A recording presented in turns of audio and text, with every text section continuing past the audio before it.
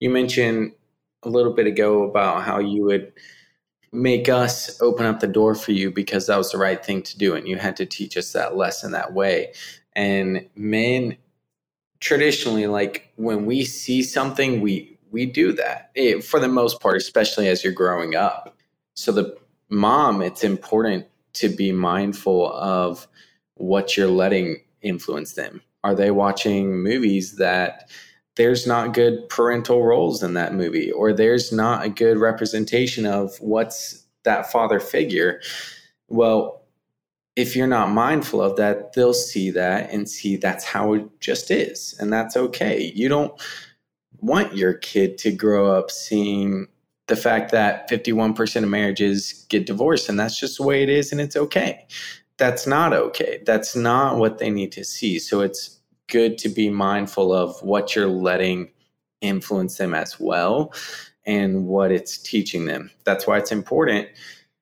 Jobs and sports, you have the coaches, you have the bosses, you have traditionally really good people in those roles that are going to influence them to do those things and to learn as well. So there's so many benefits that come from those opportunities that not only take up their time, teach them valuable lessons, let them make a living for themselves, but it also teaches them valuable lessons as a man as well. And it's important to just kind of filter that, because you don't want to think you're teaching your kid how to be chivalrous and how to be a great man because you're making him open up the doors for you. But every movie he's watching has this bad representation or whatever it may be. And I think that's really crucial. God is a father to the fatherless. God is a father to the fatherless. God is the father to the fatherless. God is a father to the fatherless. Welcome to the Help I'm Raising Fatherless Kids podcast. I'm your host, Lori Apon.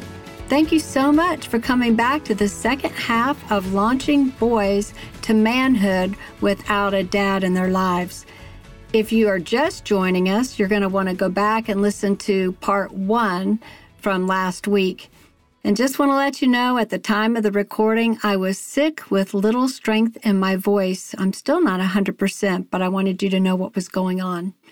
One of the main topics of today's continuing conversation with my 4 sons, who are now grown, is training your boys to work. You will hear my sons repeat the phrase that I often spoke over them, and that was, men love to work.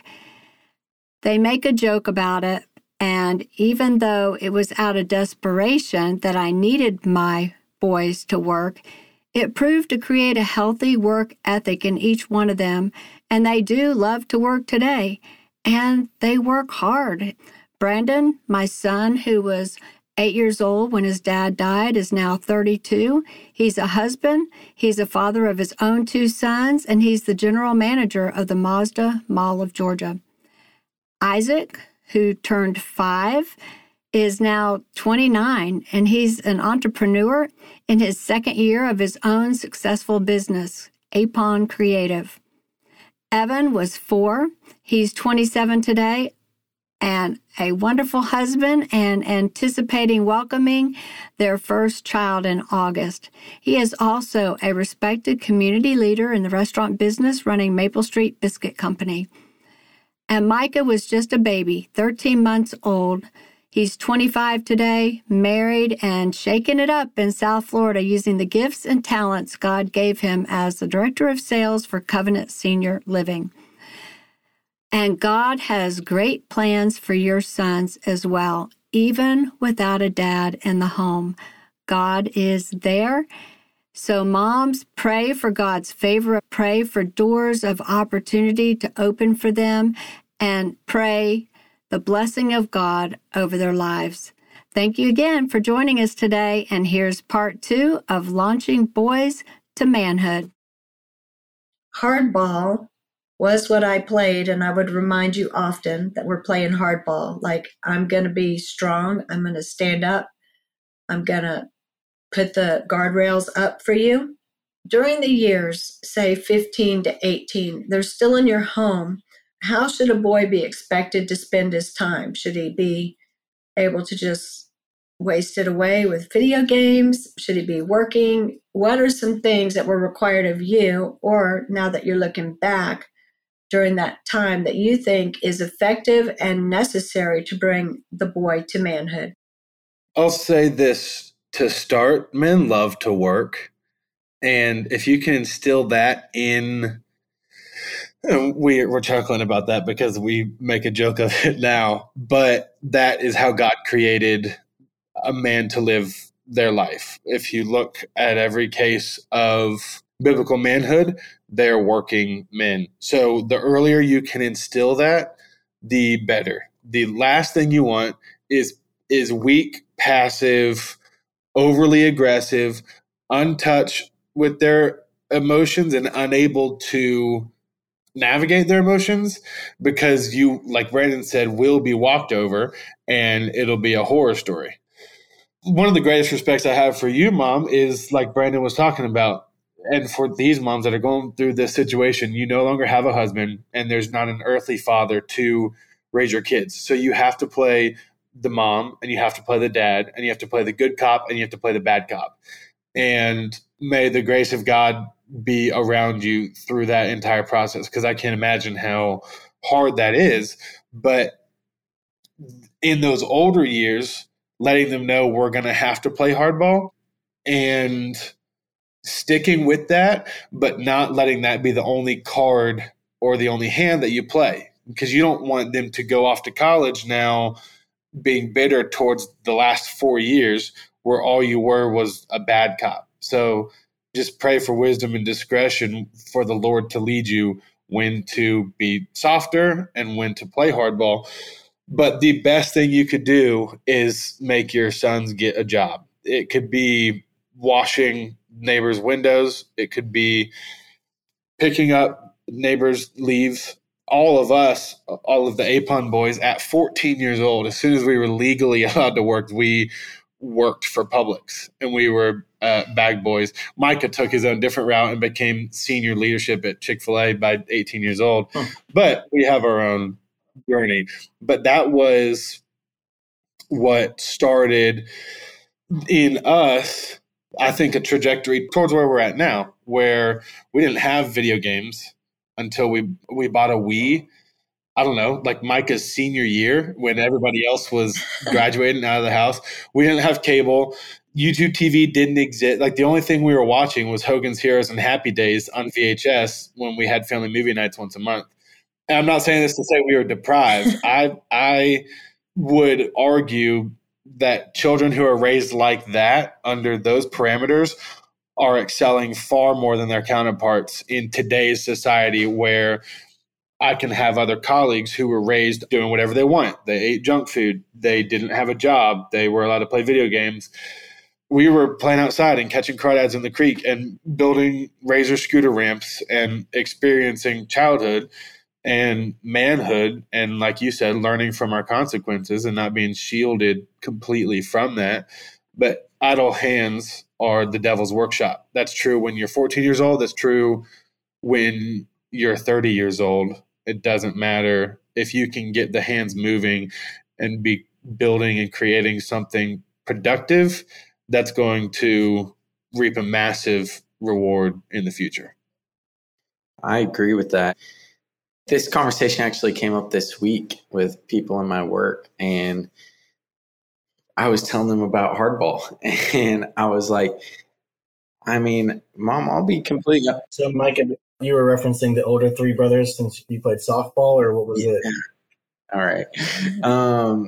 No, but Mom, I hated getting up every Saturday at 7 a.m. when we cut the grass last week. And this week we thought we were going to be able to sleep in, but no, we now had the playground to be scrubbed. And do you know why, Micah? Because men love to work, even on Saturdays. To your point, Isaac, to your point, we had to keep us in line, Mom, to teach us work ethic and everything we learned from it. Like, that was the way you had to do it. And if you let us just be playing video games all day or whatever it may be, just be lazy. Like there's so much more that could have gone wrong.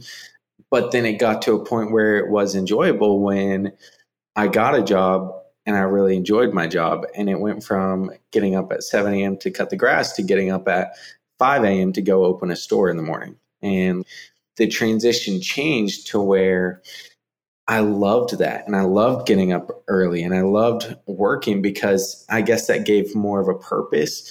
Not like keeping your yard, trying to make it yard of the month wasn't a good purpose. It's just that was coming from you and that was your rules.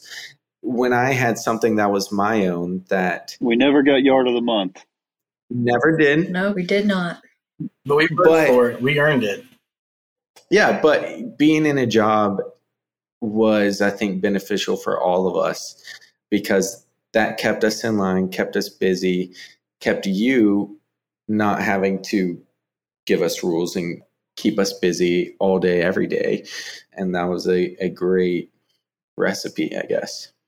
Well, I will just say it was also a mixture of I was desperate for my boys to work. I needed the help. And so I look back now that I'm cutting the grass, no reward for that at all. But I literally thank God when I'm doing that, like, how did someone not cut their foot off? You know, I mean, they were just doing things that I just figured they should be doing and maybe a little bit beyond what their years, but they rose to that challenge. And it was just not because I was thinking they have to have a work ethic. It was just out of pure desperation and do it well. And real quick, Evan, before you finish your thought, Mom, on that, I think everyone will raise to the bar that you set for them because we have so much potential in us for good work or for bad work. So if you instill in them that it's okay to be lazy and it's okay to get your way and not make much of your life, they're going to hit that every single time. But if you tell them at 12 years old, you have to cut our half-acre yard and learn how to do it, they're going to do it. Now, put the frameworks in to where you have another man come to the house and say, this is how you safely operate a lawnmower. Do that once or twice, how many times it takes to have them understand that, but then the boys will rise to the occasion and they'll become men. And I think all of us kids, the sisters included, grew up a lot faster than maybe a nuclear family household would because a father's now removed from the situation. So we have to step up in roles where the dad normally would. And that's cleaning the gutters out. That's doing the lawn, spreading 400 meters of mulch through the whole backyard. But if you don't make it a mandate of like, this is what you do now, then you'll get nowhere with that. But if you set that as the precedent, then I think they will rise to the occasion and they'll complete the task at hand. Yeah, and I agree with Isaac. Your kids will rise to the occasion, and I look at it as a parenting perspective towards the future. We didn't play video games not entirely because they were bad and they had nasty things on them, but really because when you become a married husband and a father someday, you don't have time to be sitting down playing Xbox and things.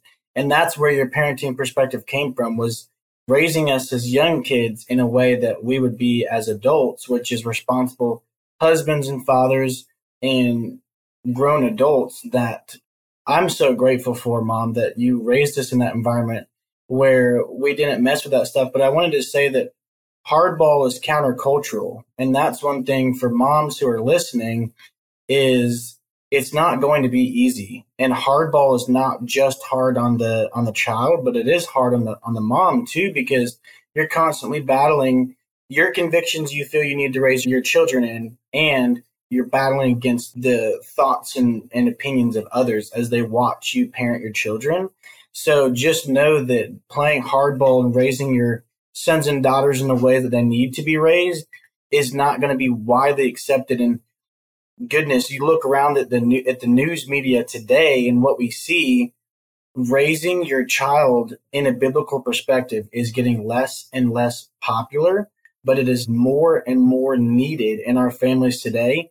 So wake your boys up, get them working, put away the toys and the games and the video games and the immature things, and teach them how to be responsible young men. And like you said, Mom, you need that, especially when your son is 15 to 18. Then they can start taking on older responsibility as young men instead of allowing them to be grown babies that don't amount to anything. And then they're 40 years old and still haven't found their way in life. Mom, that was a risk you couldn't take. And I believe for any families and parents listening to this is that's not how God designed young men or young ladies the same. And so be confident in your parenting styles and be strong in your convictions and what you feel the Lord's leading you to do. And your kids will rise to that. Mom, another thing real quick that I think when you're coming up as a kid, your relationship with your mom, she gives you a bath, she combs your hair, she, gives you medicine when you're sick, a Band-Aid. And there's just kind of this nurturing dynamic. And when you get older, that kind of rubs off, and it's harder for the mom to kind of persuade the son to act. And one thing that you did that was kind of effective was you would call it husband training. And so whatever it was that you were asking me to do, oftentimes it was like, if you don't do it for me, do it so that, when you become a husband, kind of what Evan's speaking to as well, and Isaac, but these skills, you may not use them where you're interested in pleasing me or you're interested in impressing me, but do them and you'll be a better husband for it. And that comes up often in my marriage. I think about things I'm like, I'm glad I had husband training for that. So that's a nice way to phrase it, because you're not going to really be able to persuade your 18, 17-year-old son to listen to you like you could when he was 10. But they are anticipating meeting their spouse, likely, and being a good husband. So that was a nice way to reframe it. And one thing that happens when we don't have our husbands is we're not modeling, the husband being the leader. Our kids don't get to see the man being the leader over his wife, not in a negative, but just leading the home. They don't get to see the natural biblical roles in that way. So I would often step back and they were going to open the door for me. I know that's like crazy. People can't even imagine that. But I wanted them to learn chivalry, And when they were starting to date, I made them call the dad and ask permission. And I remember every one of them, I would kind of sit outside the door because they were so scared. And I was just like pushing them to do something that was so hard, but it was so right. They needed to respect the dad, and they didn't have anyone telling them to do that. They didn't have their own dad doing that. So we did that. Another thing came through my mind about working. It was along with that, I didn't want you to have idle time. You needed money. You were paying for things. I didn't buy any of you a car because I didn't have the money to buy you a car. I didn't pay for your insurance because I didn't have the money to pay for your insurance. And so you had to get out and work to pay for these expenses. And I know that's like, okay, they'll tell their kids, when I was your age, I had to ride my bike to Publix and work. But it was back to a lot of the decisions that were made were out of necessity. And again, we had a very large family. We had 8 children, which changes the dynamics if you have 1 or 2. But that was the situation that we had. And on that, a couple things. One, it's so much better to start now and instill these truths now while the consequences are much more minimal than letting them run wild in these youth years and then not learn from it. And then when they're 25, 28, 32 years old, and because they've lived their lives unchecked, those consequences turn into jail time and much bigger consequences because they've lived their lives unchecked and without a guiding hand to show them the right way to go. So that's something that can happen on the opposite side if you don't nip it in the bud now. and instill in them a work ethic, because if they just run wild, the chances of harming other people while they're much younger is much less. But then as they grow older and they develop different relationships and have a much wider range of what they're allowed to do, they have bigger wallets, those consequences can be more detrimental. And then another thing I would add is, while they're much younger, 3, 4 years old, that's where you can pay them to do things around the house. We weren't paid to cut the grass because that was something that was expected of us. But if there was something not expected or out of the blue, you can pay them for that to instill, oh, money, I can get things if I have money and I have to work to get that money. But then when they're older, I think pushing them out of the house and having them go find a job outside that helps them grow and develop is really important, because one, it gives the mom a breather. She can have a quiet afternoon or quieter afternoon. But the benefit of us going out to these jobs is now we're under an authority that has, in the business world, far greater ramifications than maybe just doing a job at home. Because now, like at Publix, we have managers and we have CEOs and we have hundreds of staff, and I'm just a little blip in that. So it takes out a lot of the ego, and it instilled, like, you're working like the rest of everybody here. You can't call the shots unless you earn the space to call the shots. Some of my brothers continued to walk up that ladder and became managers and overseeing other people. But I think, especially nowadays in 2023, I think it'd be important to encourage them, or not even encourage them. As a parent, you can just say, you have to get a job, and I want you to find it within the next week or the next 2 weeks. Help them find something that they like to do, or something that their passion and their skill might be leaning towards a little more. Working at Publix might not be great for somebody who has ADD and can't physically stand in one place for 8 hours while they're bagging groceries. That might be a nightmare. Whereas you could link them up with somebody who does landscaping, and they can learn how to weed whack, and they can edge a yard and work with their hands like that. So, or if there's a volunteer spot as a photographer at your church, something like that. Like, you can start them young, instilling in them their passions and the fact that they can make a living from their passions, and not telling them to just get a job. Some cases, just getting a job just to make money is what you have to do. But if you're in a place where they can do something that they like, then I would encourage that. You mentioned a little bit ago about how you would make us open up the door for you because that was the right thing to do, and you had to teach us that lesson that way. And men, traditionally, like, when we see something, we do that for the most part, especially as you're growing up. So the mom, it's important to be mindful of what you're letting influence them. Are they watching movies that there's not good parental roles in that movie, or there's not a good representation of what's that father figure?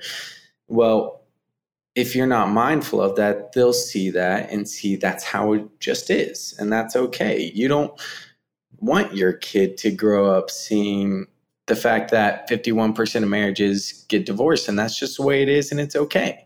That's not okay. That's not what they need to see. So it's good to be mindful of what you're letting influence them as well, and what it's teaching them. That's why it's important. Jobs and sports, you have the coaches, you have the bosses, you have traditionally really good people in those roles that are going to influence them to do those things and to learn as well. So there's so many benefits that come from those opportunities that not only take up their time, teach them valuable lessons, let them make a living for themselves, but it also teaches them valuable lessons as a man as well. And it's important to just kind of filter that, because you don't want to think you're teaching your kid how to be chivalrous and how to be a great man because you're making him open up the doors for you. But every movie he's watching has this bad representation or whatever it may be. And I think that's really crucial. Well, this is all very helpful. Is there any other practical steps a mom should take that y'all want to add?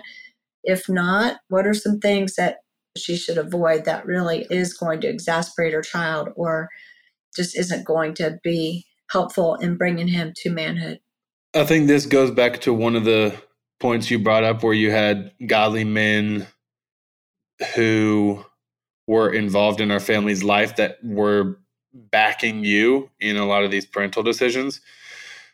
An encouragement and I guess a challenge in the same time to the mom that you don't have to do everything, nor should you do everything. There were some hard conversations that, Mom, you understood this probably shouldn't come from me. This should come from his dad, but he doesn't have that. And so you go to any one of the 7 incredible men that we had surrounding us and saying, hey, this may be a little awkward or tough for you, but my son needs to hear this. He needs to hear it from a man. Can you step up and be that voice to him?